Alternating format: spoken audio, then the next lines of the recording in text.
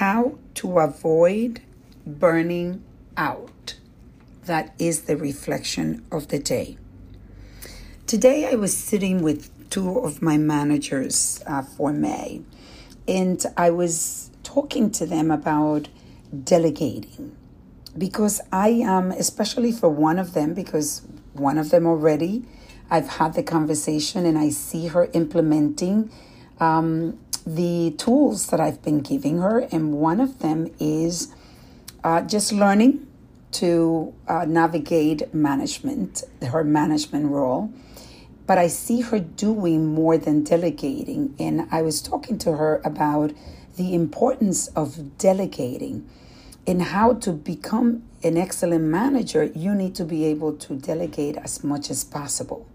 So the question always is, do I need my skills to do what needs to be done? Or can I go and find someone else in the team to be able to do what needs to be done so that I could become more of a supervisor? This is something that you can carry on into your family life. And I talk about the fact that for 30 years, I have not been cleaning. I've not been cleaning my house. I've decided at one point, even when I didn't have the financial freedom to be able to hire a housekeeper, I did.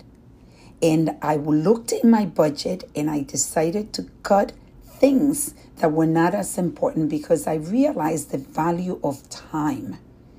And with the time of cleaning and doing laundry, I actually was able to work more hours. I was able to educate myself more or spend more time with my family because I decided to hire someone to do the job that I actually don't even particularly like. But I knew that delegating those skills that I didn't really need my skill level to do was something that I needed to do. Same thing later on. I actually, for 30 years, I had Gloria in my life. And Gloria, for 20 years, about 15 years or so, I would say, lived with me. Maybe less. I don't remember, but it's about 10, 15 years. And again, I looked at my budget and I decided what was important to me.